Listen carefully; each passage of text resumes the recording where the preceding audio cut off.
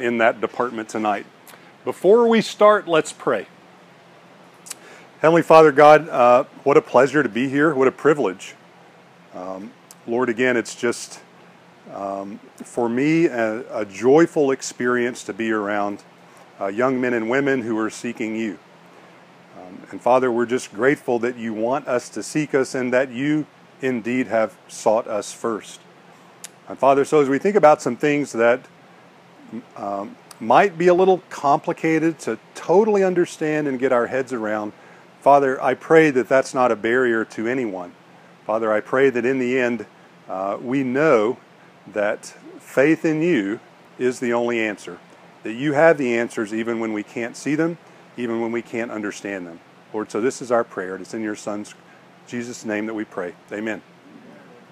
All right, so when I was here before, we talked a little bit about what you might call the beginning of salvation.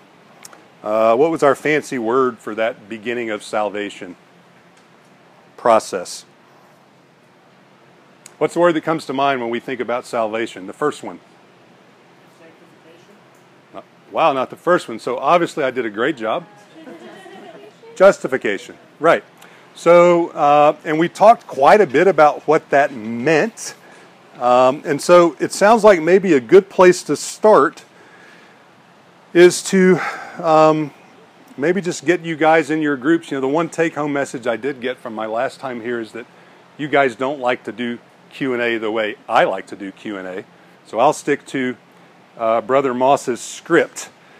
Since we had two answers there, what I might ask you to do as a starting point, so that we kind of know where we're all starting from, is to, in your smaller groups, try to come up with what you think justification and sanctification are. You can talk about that. How are they different? How are they the same? Are they the same?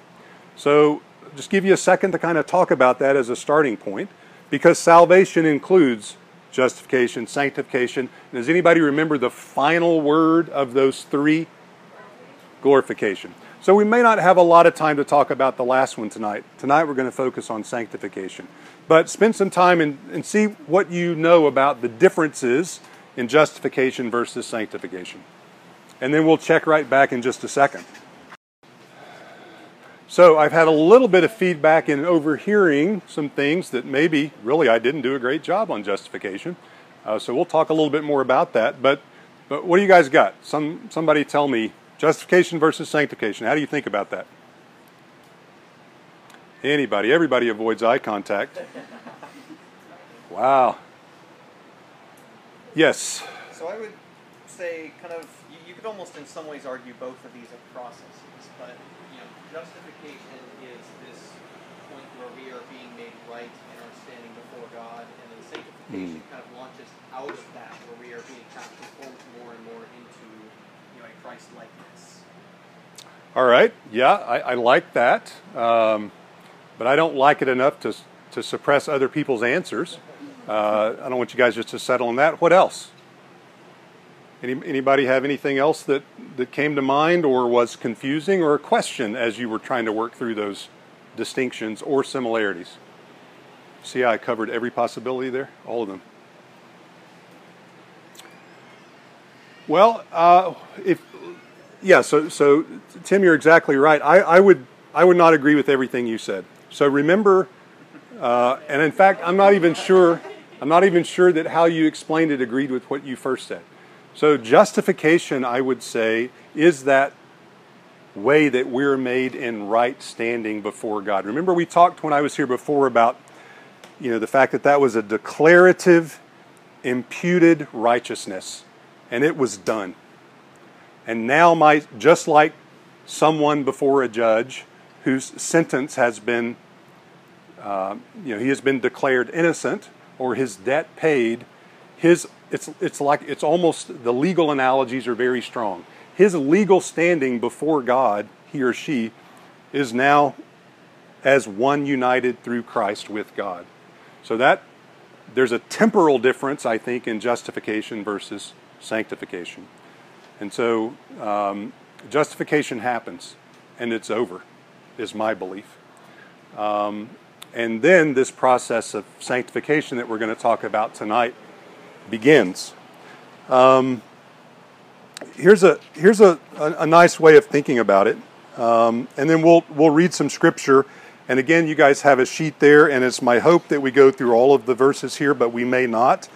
And also, please note, as is always the case, sometimes I've only listed one or two verses, but as I hope is your habit in study, you back up a little bit, and then sometimes you read a little bit past that. But those are there, and we'll try to go through those. But, I think of justification as objective. This declarative action on God's part through Christ on our behalf. And then we are united with Him. Sanctification, I think, and again, we'll talk about it and look at some evidence from theologians. Remember, I am not a theologian. That sanctification is the process that happens afterwards, even though our legal standing before God is fixed. We are now seen as righteous before Him, not because we are made holy, but because we are united with Christ. But then the transformation of sort of our inner self, you might say, of our morality to be in line with that legal standing is kind of how I think about sanctification. So, another thing just to remind you of is, this is Crash Course on Theology, so I'm not a theologian. I'm learning just like you guys. It's always great if we learn some new words in a Crash Course on Theology. So you remember this word from a couple of weeks ago, I hope. Now you guys are making me highly doubtful that you remember anything that I said from 2 weeks ago. But do you remember this word? Soteriology, sort of the study of salvation and the process of salvation. And I think so far we've established there's a beginning. Tonight we're going to kind of focus on, I'm not going to say the middle, the interim, and then there's sort of I don't even want to call it an end, but there's a final step in that glorification, which we've talked about. Tonight's new word is pneumatology. Okay? Anybody heard this word before? Okay, for those of you, not to say that you would be the only ones that would know this, but say for my engineering or scientifically inclined folks in the room, what does that word remind you of? Pneumatic. Okay? Excellent. Wow. 1 for 26. We're on our way. Okay. All right. So pneumatic means what? Powered by air. Yeah, that's a good working definition, right? If we think of a tire, that's a pneumatic device. If we have a pneumatic tool, right, like an air drill.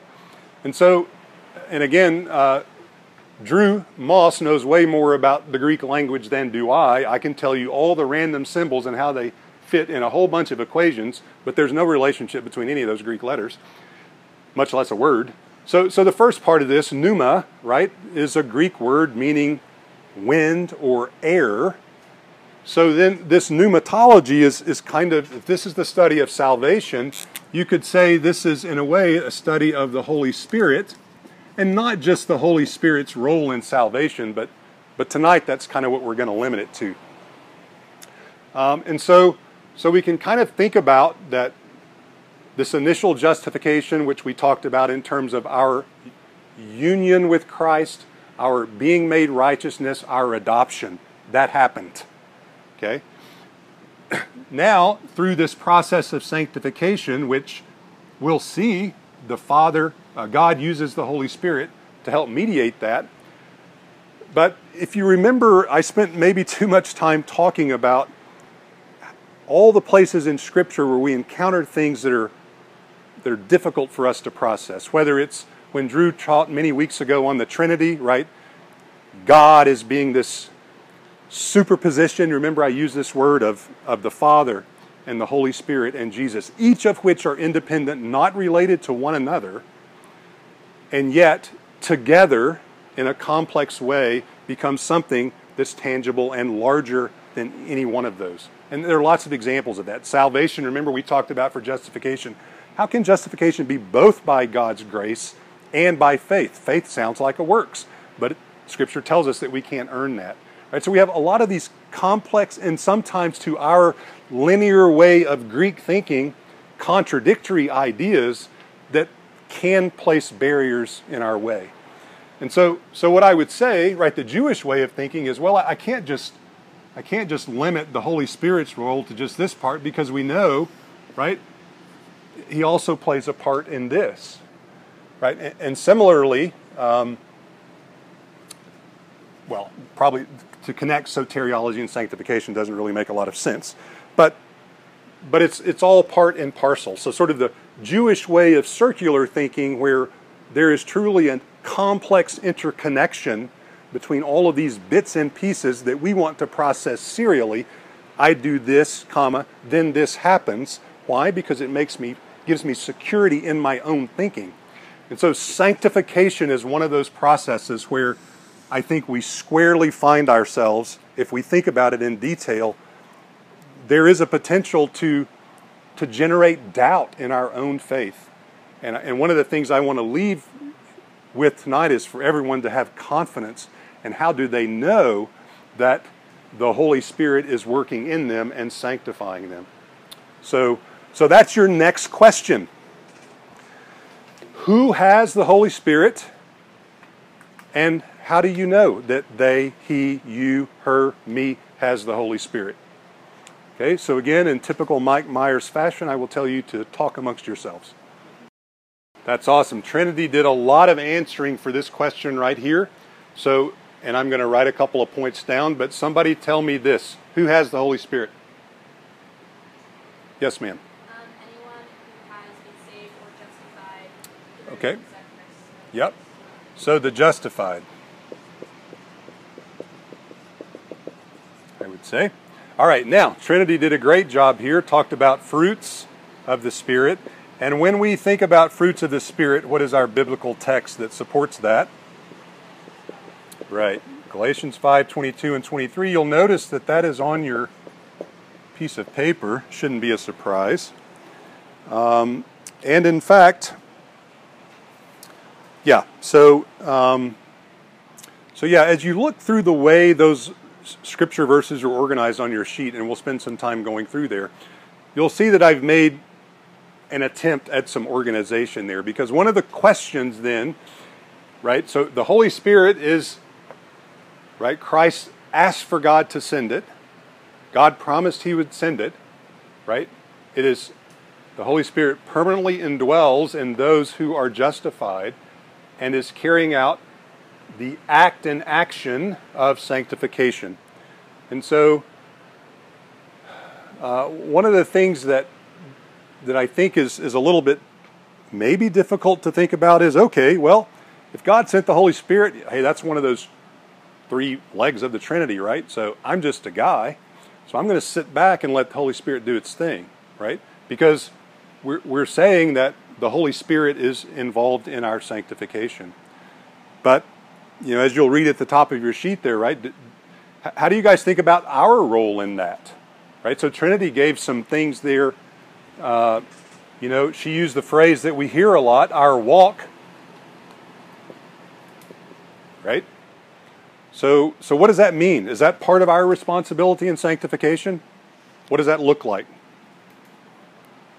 Anybody? I know you guys don't like to answer this way, but, we're such a small group, we're basically one little group.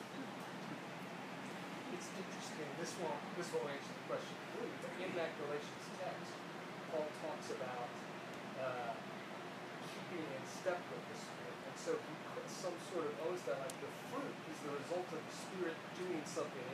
It's the Spirit, but he did also put something that we have some level of, that I am to keep in step with that Spirit, who is the one who is doing the things in me.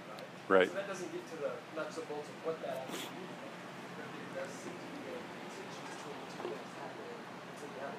Me and Yeah, for sure. And in fact, I think, since Drew said that, I may even, because what he's talking about is an example of this duality of things that we find in the Christian principles of being a Christian, and in examples in the Bible so much, this The Holy Spirit and me, and what does that look like? So even though it's further down on your page under the category sanctification and us, it could also be under sanctification and God. And so that's Philippians 2, 12, and 13. Let's read that. It will be familiar to you. And so once I printed that up, I was quite unhappy with myself that I did not include it under the first one and the second one and the third one. And this speaks a little bit to what Drew just said. So Philippians 2, 12 and 13. Okay, so maybe I'll just read it here. And apologies, this is my Emergency Gideon Bible from my office, so it's the New King James Version. My New American Standard, which is the only correct version, by the way, is still sitting on my desk. Okay, that was just op-ed piece, don't believe it. Verse 12 of Philippians 2, "Therefore, my beloved, as you have always obeyed, not as in my presence only, but now much more in my absence, working out your own salvation with fear and trembling." We hear that a lot, right? And in fact, if you've heard people talk about, and I'm trying not to delve into that so much tonight, but the Calvinistic versus Arminian view of perseverance and salvation, sometimes this one gets brought up in the latter, i.e. with the Arminian view. But you got to read these together, and in fact, again, you probably need to read more than just these two verses. But look at what verse 13 says. "For it is God who works in you, both to will and to do for his good pleasure." So there's an expectation of what we're to do as God is doing in us. And so, to make an artificial, org chart of the relative contributions of these parts of the Trinity as a starter to our sanctification, and then more importantly, what's our role, is again, our attempt to make a model that we can, work within our head to understand a complex process. But at the same time, we know it can't be so complex that we can't understand and be successful in living out that.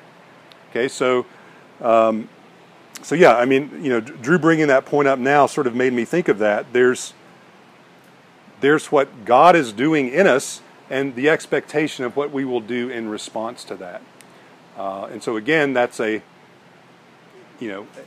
combination of two things which are somewhat, in a way, even at odds with one another, in terms of our own tendency to still sin as this is happening. And we'll talk about this. Oh, I see why everybody looks so confused. It's misspelled. Oh, you guys don't let me get away with that kind of stuff. Okay? Call me out on it. All right, now, see, you guys thought we were talking about Santa Claus, didn't you? That's why nobody wanted to talk. Okay. I get you. All right, so let's take a look at what Scripture says a bit, because we have our ideas. We've talked about what we think justification is like, how sanctification is different from that. Let me very quickly ask you a quick question. I think we'll sum up some of what we discussed. True, false. Okay, stick with me. Surely we can all do true, false out loud. Justification is binary, i.e. sort of a yes-no, but there can be varying degrees of sanctification. True or false?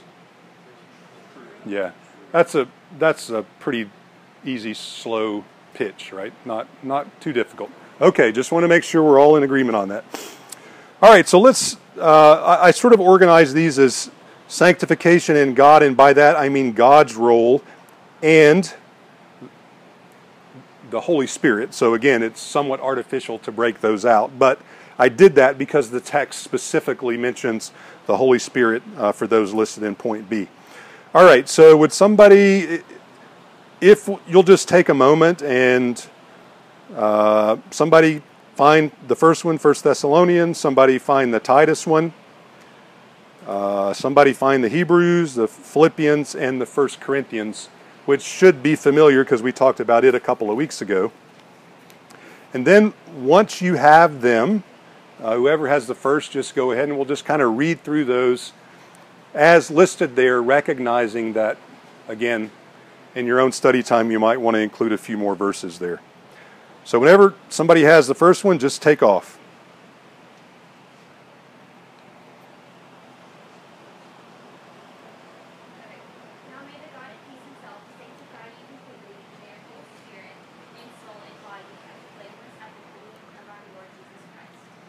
Okay, awesome. Thank you, Tabby. This fan's a little bit loud, so probably all of you guys could hear. Chloe, you and Aaron probably might. I heard like the first half. Right, Sorry. right. Okay, let me hear voice on. No, of course, if I was that kind of teacher, I'd say if you guys would move over here. But anyway, You want me to read it again? yeah, that'd be great. Okay.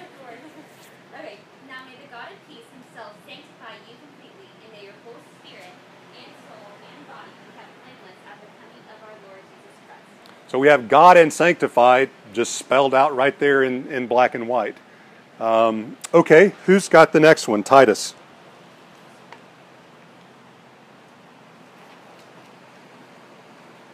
Wow, so I'm going to have to like call people. Surely somebody has the Titus verse. All right, well, thank you. Who has Hebrews? Thank you. Drew, who has? Philippians. Thank you. Thank you. All right, Titus. Yep. Titus 2:11-14. For the grace of God has appeared, bringing salvation for all people, training us to renounce ungodliness and worldly possessions, and live self-controlled, upright, and godly lives in the present age, waiting for our blessed hope, the appearing of the glory of our God and Savior Jesus Christ, who gave himself for us to redeem us from all lawlessness and to purify for himself a people for his own possession, who are zealous for good works. Okay. Hebrews. Hebrews 13:20-21. Now may the God of peace, who brought up from the dead our Lord Jesus, the great shepherd of the sheep, and ratify the eternal covenant of his blood, may he equip you with all you need for doing his will, and produce in you, through the power of Jesus Christ, every good thing that is pleasing in him. All glory to him forever and ever. Amen. Awesome. So again, we hear words like, may he do this in you, right? Okay. Philippians, and there's 1:6, and then the verses in chapter 2. In 1:6, do you want me to start in verse 4 or just go straight to 6? You can start in 4. In all my prayers for all of you, I always pray with joy, because of your partnership in the gospel from the first day until now, being confident of this, that he who began a good work in you will carry it on to completion until the day of Christ Jesus. 2:15.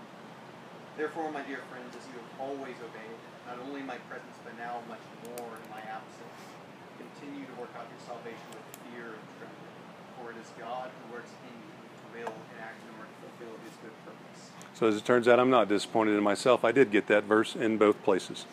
Yeah, so again, we're hearing about God doing a work in us, a continuing work and ongoing work, right? So the temporal aspects of sanctification already sound very different than justification. Okay, the last one there, 1 Corinthians 1:18.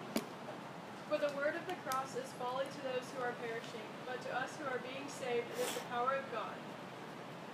Awesome. Okay, and if that continues, as I told you guys before, one of my very favorite passages in my line of work, the next verse says, for it as it is written, back in Isaiah, I will destroy the wisdom of the wise, and the cleverness of the clever will I set aside.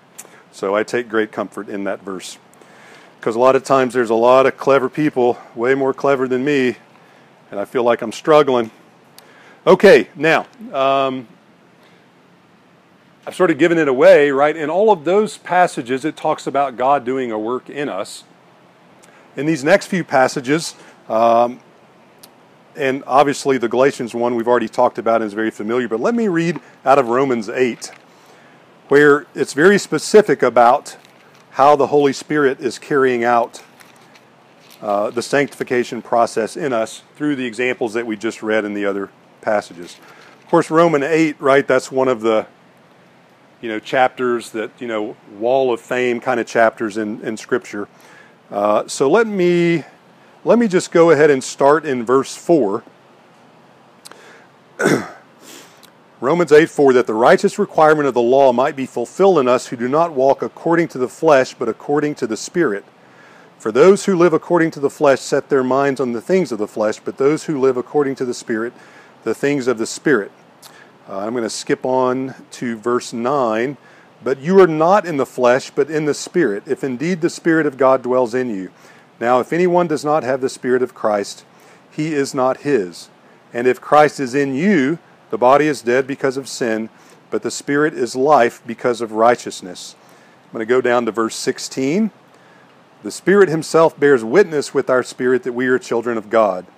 And if children, then heirs, heirs of God and joint heirs with Christ, if indeed we suffer with him, that we may be glorified together.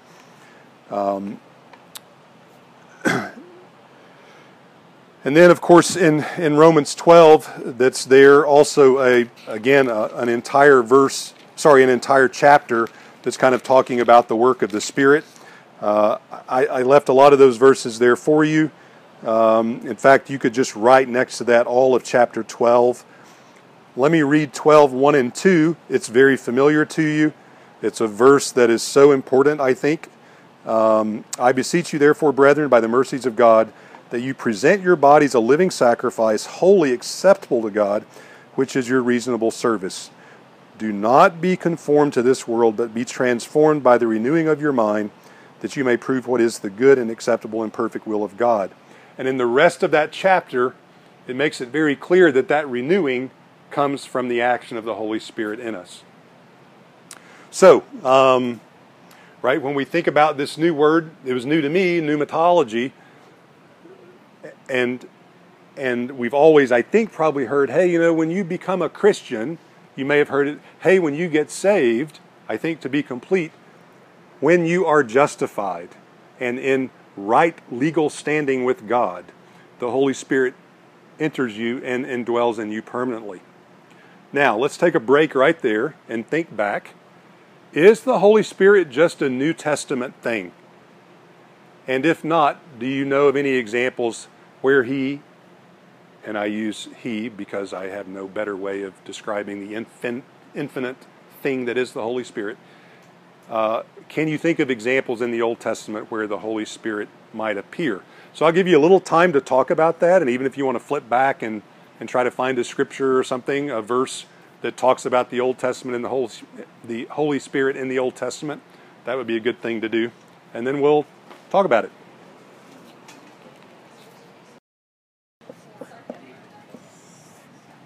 All right, so is there mention of the Holy Spirit in the Old Testament?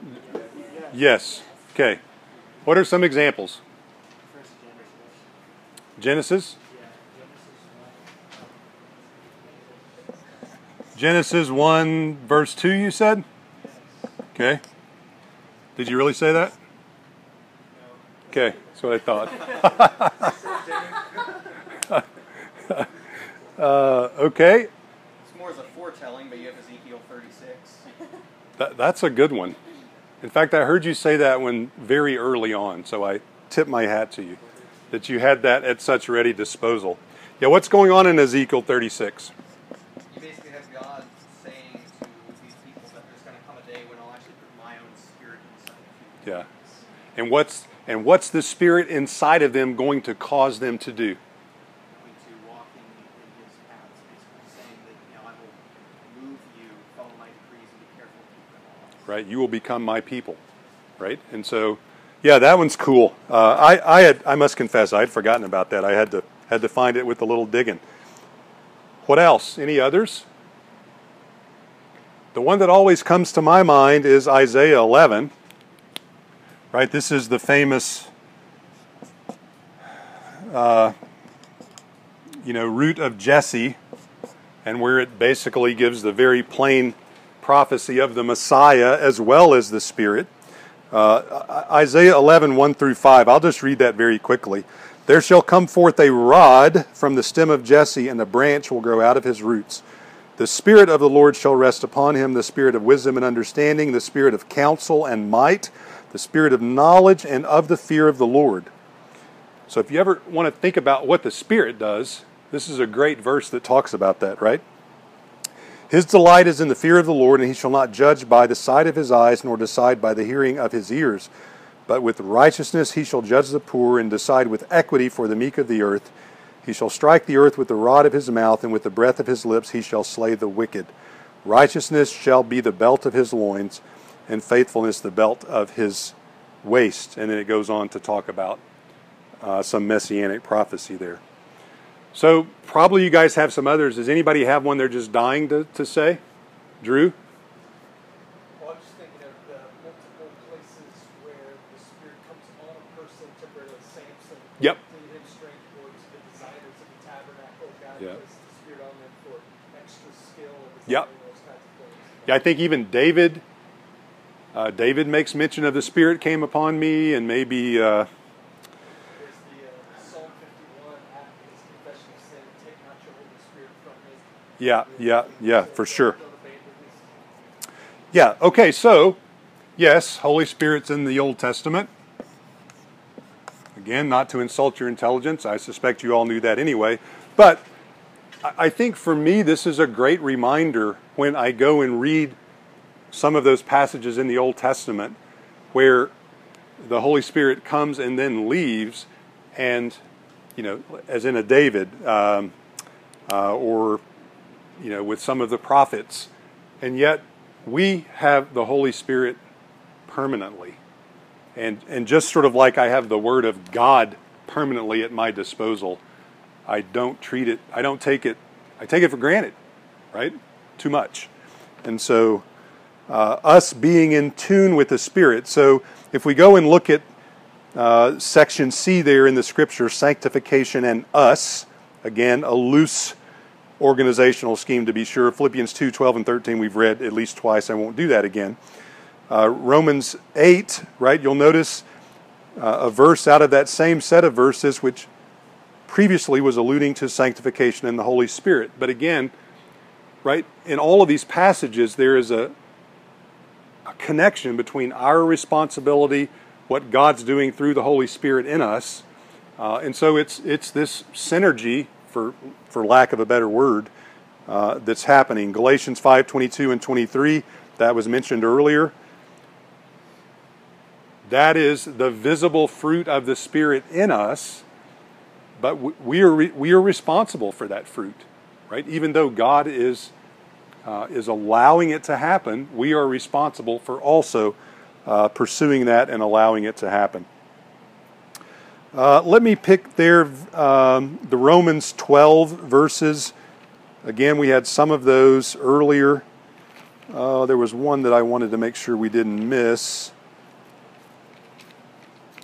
And the reason this is important, right, earlier, I think Chloe or someone mentioned, our walk, right, our walk in this sanctification process. So it's important to see how that's described in Scripture, right? We've read verses that talk about us walking in the Spirit, being led by the Spirit. It doesn't say, okay, right, you have to do this X number of times and that Y number of times, right, and love these many people. Of course, that sounds a little bit absurd, but wow, wouldn't we be so much more comfortable with that? Because it would be something defined. I think the level of our spiritual maturity can be gauged based on our comfort level with ambiguity. I know when I think back to being a young Christian, I was firmly, okay, I got saved on this date and I'm on my way. Go Pokes, right? I'm good. Thank you, Lord. And, the older I get, that's just ridiculous in the sense that it's not ridiculous that I say, thank you, Lord, that justification event happened. But, now, if the Spirit is working in me, I'm going to have a hunger, right? I'm going to have a desire to let those fruits of the Spirit mature, right? So anyway, let me, Romans 12, I feel like we skipped a couple of key verses there. Let me just check. Really, as I said before, even for the other one, all of Romans 12 is good. This does have some things that are maybe a little bit more specific, right? So, talks about different gifts, how we use those in ministry, encouragement in verse 8. Let love be without hypocrisy in verse 9. Brotherly love, affectionate, kindness. So these are some of the things that are rather specific. I knew that's why I wanted to go back to this, that lead to those fruits of the Spirit. Okay, so anything so far that's bugging you, or you seem like, or that you think needs some additional explanation? Good working models. The first time I came here, I think week 1 when Drew taught, he made the comments about, we need working models in our heads about things. And as I told you guys a couple of weeks ago, I've basically made a living in science doing that. Some of our working models are completely false. We know they're false, but it allows us to get work done. And so we can go along on this sanctification process without understanding all of the mechanics of how it's working, this mystery. But I still like to have working models. I can't remember if I said this when I was here before. It may have been me and my dad talking about it based on Christmases long ago. You guys are obviously way younger than me. Do they still sell these little rock tumbler things where you plug it into the wall and you put in this ugly rock and then you're supposed to come back and it's supposed to be like a beautiful gemstone? Okay? This is how I think about sanctification. Let's assume that any of those work. None of mine ever worked. But I think about sanctification this way, and justification. God is walking through a, deserted strip mine field somewhere. Somebody came in, they blasted the whole mountain off, they were going to find gold. And they gave up and went on their way. So God's walking along and he finds this ugly rock. And you can tell maybe on one side there's a little glint of some ore. Silver, gold, take your pick, I don't care. And so he puts it in his pocket. I go home to God's house. That's justification. But when he gets home, he plugs in his rock tumbler and he throws me in there. And over 40 or 50 years at the end, I begin to look like gold, or alternatively, what he probably really should do with me is not the room temperature rock tumbler, but the smelter, right? So the high temperature smelter, he throws me in there and the refining process begins. Alternatively, he could have scooped me out as a dirty mixture of wastewater and put me in a fractional distillation column and allowed me to reflux for 30 years. These are the analogies that go through my head. Eventually, at the end, he gets something that looks like pure, clean water. Okay, these are my analogies for sanctification and justification. God chose me. I am his now. Even though at that time, when I chose to be chosen, at least I think I did, I was not looking much like Jesus, right? But along the way, through his smelting or, Hasbro rock tumbler version 27.0, I am in the process of sanctification. All right. How do you view sanctification and sin? Okay? Can you be in the process of sanctification and be habitually engaging in the same sin? Do you feel like that's a small group question, or we're small enough small group question? I think. Yeah, now we're jamming. Yeah, go ahead. Well, I think that you can be in the process of sanctification if there's a particular sin you're struggling with, but the fact is you're struggling with it. You're struggling against it. I don't know if that is if you would define habitual sin. Yeah. If that falls under habitual sin. I get it. I mean, I know a little bit of this is a sort of language and getting caught up in the semantics. That's not what I want to do. Let me read scripture for you. It'll be familiar. Romans 7, 18 through 25. Now, after we read this, I'm going to defer a little bit to my theologian friend Drew, because I've heard various explanations of the context here. But I'm going to take it at face value first. Romans 7, 18 through 25. This is Paul talking, of course. For I know that in me nothing good dwells, for to will is present with me, but how to perform what is good I do not find. For the good that I will to do, I do not do. But the evil I will not to do, that I practice. Again, apologies for the translations. Now if I do what I will not to do, in other words, what I don't want to do, it is no longer I who do it, but sin that dwells in me. I find then a law that evil is present within me, the one who wills to do good. For I delight in the law of God according to the inward man. Let me go down to verse 24. O wretched man that I am, who will deliver me from this body of death? I thank God through Jesus Christ our Lord! Exclamation point. So then, with the mind, I myself serve the law of God, but with the flesh, the law of sin. So let me ask the easier question first in light of that text. Is sin present during the process of sanctification? Okay. If a person is willingly engaging in a habitual sin, how do you think about that? And how do you think about Paul's description there? Is Paul saying, yeah, I'm going to keep sinning. I know I am. I don't like it. Praise God that Christ is taking care of that. Because there are some views that say this goal of perfection is achievable. Right? To them, perfection in Christ doesn't mean the completeness, right? Sort of the Greek word for perfect, it means to be complete. But it means to be without sin. So how do you guys think about that? We agree that we're probably not perfectionists. We think we're going to have sin. That's how I think. But, if you, and I'll just pick on the one that guys have a big problem with. In my younger years, if I had had the cell phones that we have now, it could have been a problem for me, and that's pornography, right? That visual stimulation can be a source of habitual sin for guys.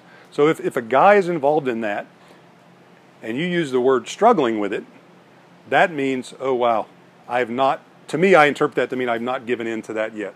I know that I need to be resisting this. How do you guys think about that? But I will not articulate the perfect question for this situation. But to be habitually in sin and in sanctification, how do you think about that? Drew, maybe you can clarify the way I'm trying to ask this. Yeah, Tim.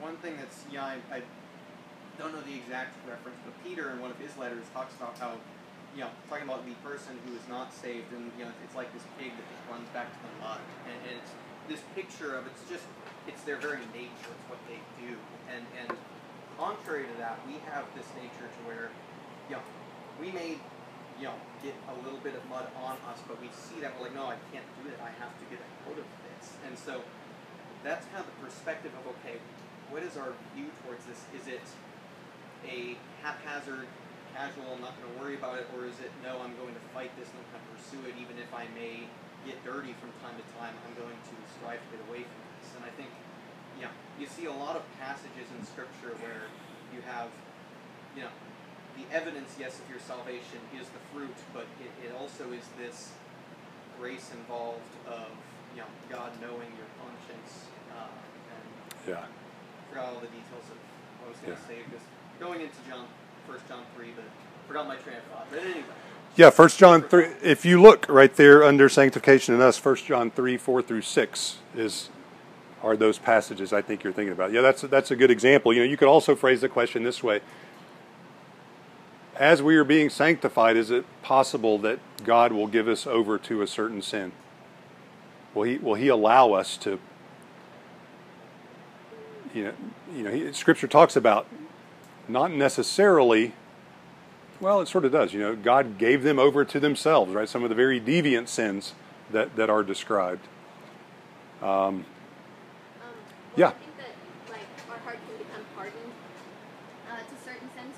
So I don't know necessarily that it's the Lord giving us over to that. He is sad to see us continue suffering in that, but he almost stops pushing back because our hearts have become so hardened that we're not going to stop. Yeah. Yeah, I like the word struggling. Struggle is an encouraging word to me in that context. Well, we may not read through all the verses, but you'll see right there, I'm going to read through a couple. Point D is perseverance. And this has a lot to do with us having confidence in our sanctification process. And I know for me, when you hear that word perseverance in a theological context, I have always been guilty in my younger years of interpreting it this way. That, oh wow, I have to persevere.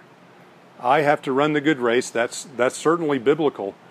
But in truth, sort of the theological context of perseverance is not just, okay, we got to get it right. It is God preserving us through that. And so let me just give you a couple of things to look at in that context. You'll see point E right there. Well, let me read some of these verses very quickly for time under perseverance, just to set the stage. Hebrews, well, I'm already in Romans 8, so let me just read 31 through 39. Again, these will be familiar to you. What then shall we say to these things? If God is for us, who can be against us? He who did not spare his own son, but delivered him up for us all, how shall he not with him also freely give us all things? Who shall bring a charge against God's elect? And again, we could go down a big rabbit, Calvinistic, Arminian hole, but we won't do that. It is God who justifies. Awesome. Who is he who condemns? It is Christ who died, and furthermore is also risen, who is even at the right hand of God, who also makes intercession for us. Right, a verse we claim with great joy, meaning that Christ needs to be there interceding for us, right? At least that's how I think about it. Who shall separate us from the love of Christ? Shall tribulation or distress or persecution or famine or nakedness or peril or sword? As it is written, for your sake we are killed all day long. We are counted as sheep for the slaughter. And then you go on where you hear the very famous verses about, neither height nor depths, nothing will separate us from the love of God. So that, on the one hand, is a verse that a passage we could take about perseverance and preservation, right, through that sanctification process. For the sake of time, let me read Hebrews 7:25 really quick, and then I'm going to have you guys read those last ones under contradictions.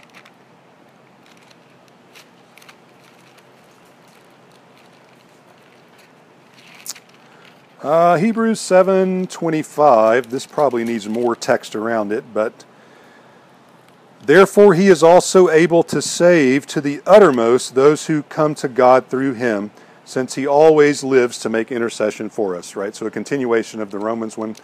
John 11:42, very quickly. And we're setting this up for what I hope is some thinking that gives you confidence in your preservation through the sanctification process. So John 11:42. And I know that you always hear me, but because of the people who are standing by, I said this, that they may believe that you sent me. Wow, that doesn't seem to be the right verse. Okay. Not at all. All right, sorry about that. Okay, would someone read John 10:27 through 30, and then someone else find Hebrews 6:4 through 6. My sheep hear my voice, and I know them, and they follow me. I give them eternal life, and they will never perish, and no one will ever snatch them out of my hand. My Father, who has given them to me, is greater than all, and no one is able to snatch them out of the Father's hand. I and the Father are one. Awesome. So what does that make you think about in terms of God preserving our salvation? Or stated differently, our ability to lose our salvation. Right. And this is sort of what perseverance kind of really alludes to. Okay, someone read Hebrews 6:4 through 6.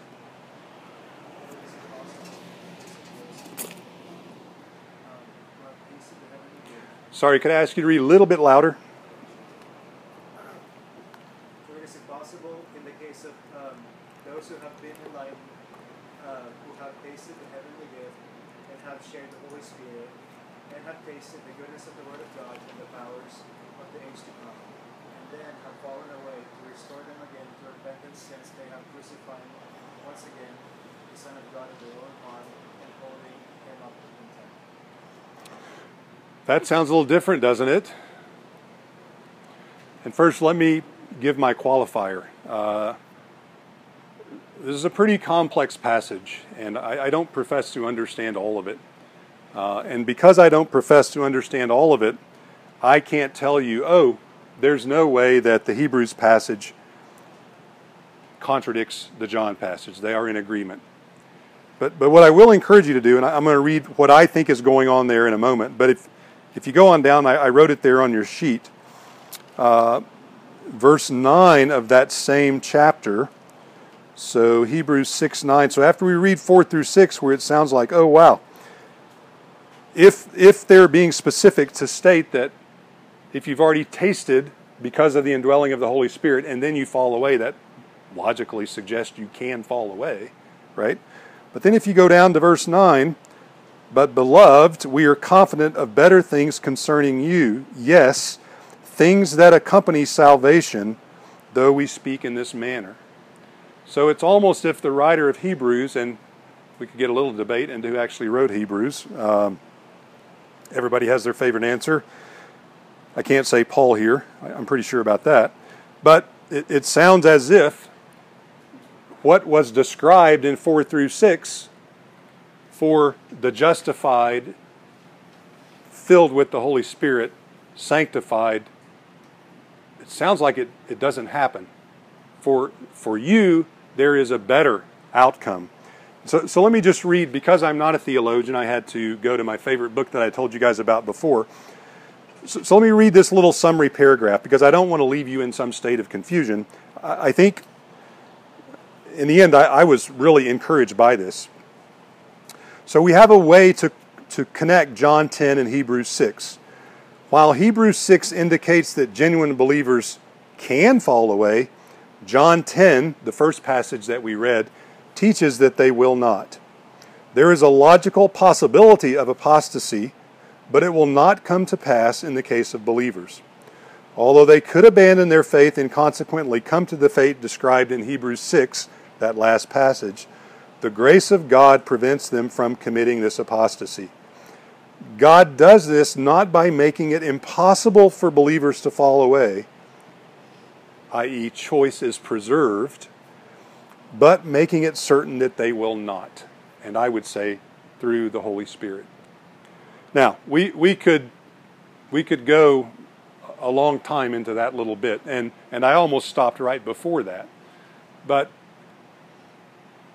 the more I study this, the more I cling to Paul's description of this with confidence and faith, the mystery of our salvation, right? The mystery of this gift. Because the mystery means that it is God making it happen, even in the midst of my own weakness and failing. Drew, anything you want to add to that little line of discussion? This one can mess with me a lot. Yeah. The idea of whether it's possible to fall away. Right. I do believe what it seems like most theologians that are solid, even if I disagree with them, they're all on the same page of like a person who lives without a continual lack of repentance in their heart, almost thumbing their nose at God because, hey, I said the prayer when I was in 3rd grade. Oh, yeah. So therefore Yeah. I'm good. That's a sign. Some theologians would say, well, that person has lost their salvation. Others would say it's a sign that they never really had the Holy Yeah. Spirit in Yeah. the first place. But they both are landing in the same place. Yep. That is a lack of the Holy Spirit in somebody's life who can thumb their nose at God and go, Yeah. well, you owe me. I prayed the prayer, so you've got to save me. Right. regardless. Right. Yeah. And so even though there can be two sides, most good theologians agree Yes. that to live in such a manner is a lack of the Holy Spirit. And if the Holy Spirit is in you, then you're not gonna just forget. You're gonna struggle. Yep. That's awesome. Yeah. And I think the confidence that gives me, and again, I like the way Drew described that because it clearly illuminates the fact that we spend way too much time talking about, these sort of kind of borderline cases or, things that really are not the mainstream of Christianity. For me, this gives me confidence that through this sanctification process, God will work it out as I seek Him, even in times that I struggle, as I acknowledge that it's my faith in Him and the justification through Christ that is getting me to the next step. And so in the end, I brought all of that up to give you confidence, not to plant the seeds of doubt. We must have confidence in what the Lord is doing in us. And the older I get, I will tell you, I know you guys have heard this so many times. It's so true. You will say it one day, so allow me my saying it. It literally feels like just the other day when I was sitting there. I mean, how quickly time goes. But the blessing in that is that, God is faithful, and God gives you a security with years, not because, oh, wow, God did this for me and God did that for me in terms of material things, but God draws me near. And as I get older, I feel it more. And maybe that's because I was too proud, too arrogant, and didn't know what humility meant when I was young. I don't know. But it's a great blessing. And so, it's my prayer for you that God gets you to that point a lot faster than He did me. But He will. And you may already be there. So anyway, anything else that you guys feel like we skipped over? Any one of these weekly snippets that we do, you could build an entire semester on. That is how amazing and rich is God's Word. Could I ask you, Jeff? Yeah. From your own experience, following Jesus, when we talk about keeping in step with the Spirit, our response to words like, what have you found in your own walk? What are the kinds of things that keeps you in step with the Spirit? What are the kinds of things that helps you to grow in your leaning on Him, connection to Him, those kinds of things? I have a few easy to define habits. Typically when I get to work each day, a lot of people say, okay, as soon as you wake up in the morning, your quiet time, in your room, closet, dark place, all that. For me, because the pride and arrogance that has always gone along with my vocation is a barrier, as soon as I get to work, and my tendency is to do emails and look at this and look at that, that's when I stop. And that's when I sit down and read the Word. Because it reminds me that, you're just a guy who's really not very special. Praise God that He wanted me to be reconciled to Him. So that's a habit I do. And I would love to tell you I never fail in that 5 days a week, but sometimes I do. But so that's one thing that helps me. It centers me and focuses me at the beginning of the day when I am at the greatest risk of losing sight of God. There was a period of time where I felt like, okay, well, I'm very involved in church, and, I do this and I do that. That's equivalent, that's a form of tithing. So, okay, maybe I'm not giving everything that I should be giving, but I'm doing this other stuff, right? Well, this was just arrogance and pride and rationalization. So, again, much later than I would like to tell you, much later than it should have been, but the point at which I became a true tither, and then what I would say, not because I want to tell you it's more than 10%, but recognizing, oh wow, God's blessing me. That really had a big impact, I think, on my walk. Because as I told JC and Abby when we were doing the million billion question, I truly, I don't care about money. And I don't say that so I can somehow sound braggadocious but I really don't. And I think I used to not be that way. And so that was a way that God really, I think, drew me closer to Him. And then, of course, I'm a very independent. My wife says, I don't know if you guys have ever seen this Alone show where they go and dump somebody out. She's like, you could win. I have the ability. I can be alone a lot. Narcissists sometimes have that problem. So surrounding myself with brothers and sisters in Christ is super important. And a lot of those things, you just said, go to church, read your Bible, and tithe. There's a reason that we talk about those things a lot. They're super important. So, yeah. All right. Well, I think you guys have a hot date with Brahms. Hopefully it'll be a cold date with some ice cream at Brahms. Thank you very much.